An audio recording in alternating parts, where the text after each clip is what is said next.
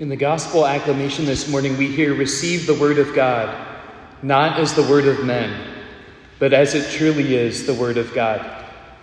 Unfortunately, in 2022, as the church progresses through time, it gets increasingly perhaps easier for Christians to pick and choose which part of the gospel applies to their life and which parts do not.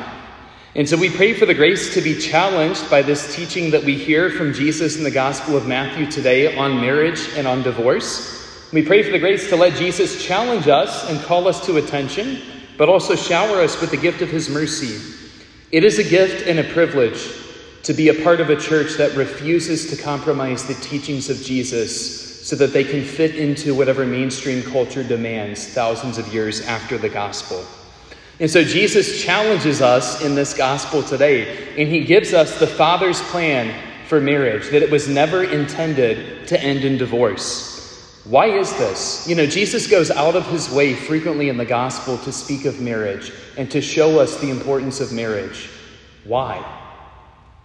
Because that is the most beautiful image that we have this side of heaven of how the Father desires to love each of us, his children, and collectively all of us, his family. We hear throughout salvation history that the family of God is often not faithful to Yahweh, that the family of God often rejects him and choose to serve other things and choose to flirt with other gods in this world. And Yahweh never divorces his bride.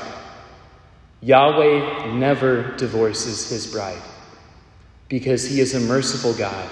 He is a faithful God. He is a compassionate God. He desires to meet his people where they are as they are, and he desires to pull them into greater unity. Division is incapable of being produced by a God who works to unite.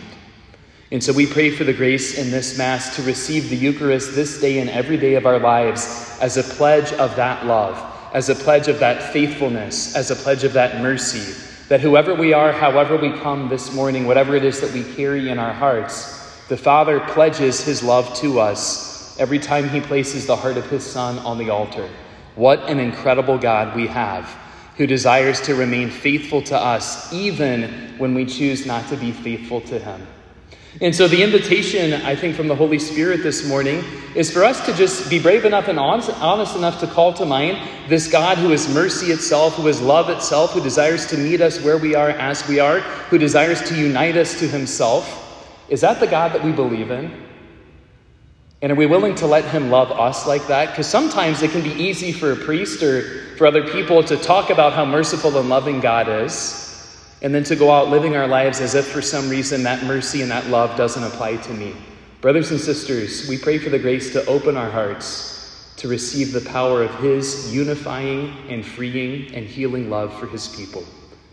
Marriage and priesthood, as we heard in the gospel today, go hand in hand. And I know that there are many couples here present this morning who are on mission, who are striving to live God's plan for marriage. I know that there are other individuals who are here this morning who are doing the best they can in the midst of a messy world that's been run over by sin. I want you to know that I see you and that I personally am inspired to see so many families, so many marriages in this parish, so many individuals who are striving for this kind of love. We pray for the grace this day to receive this love into our hearts and to let this love decide everything for us this day.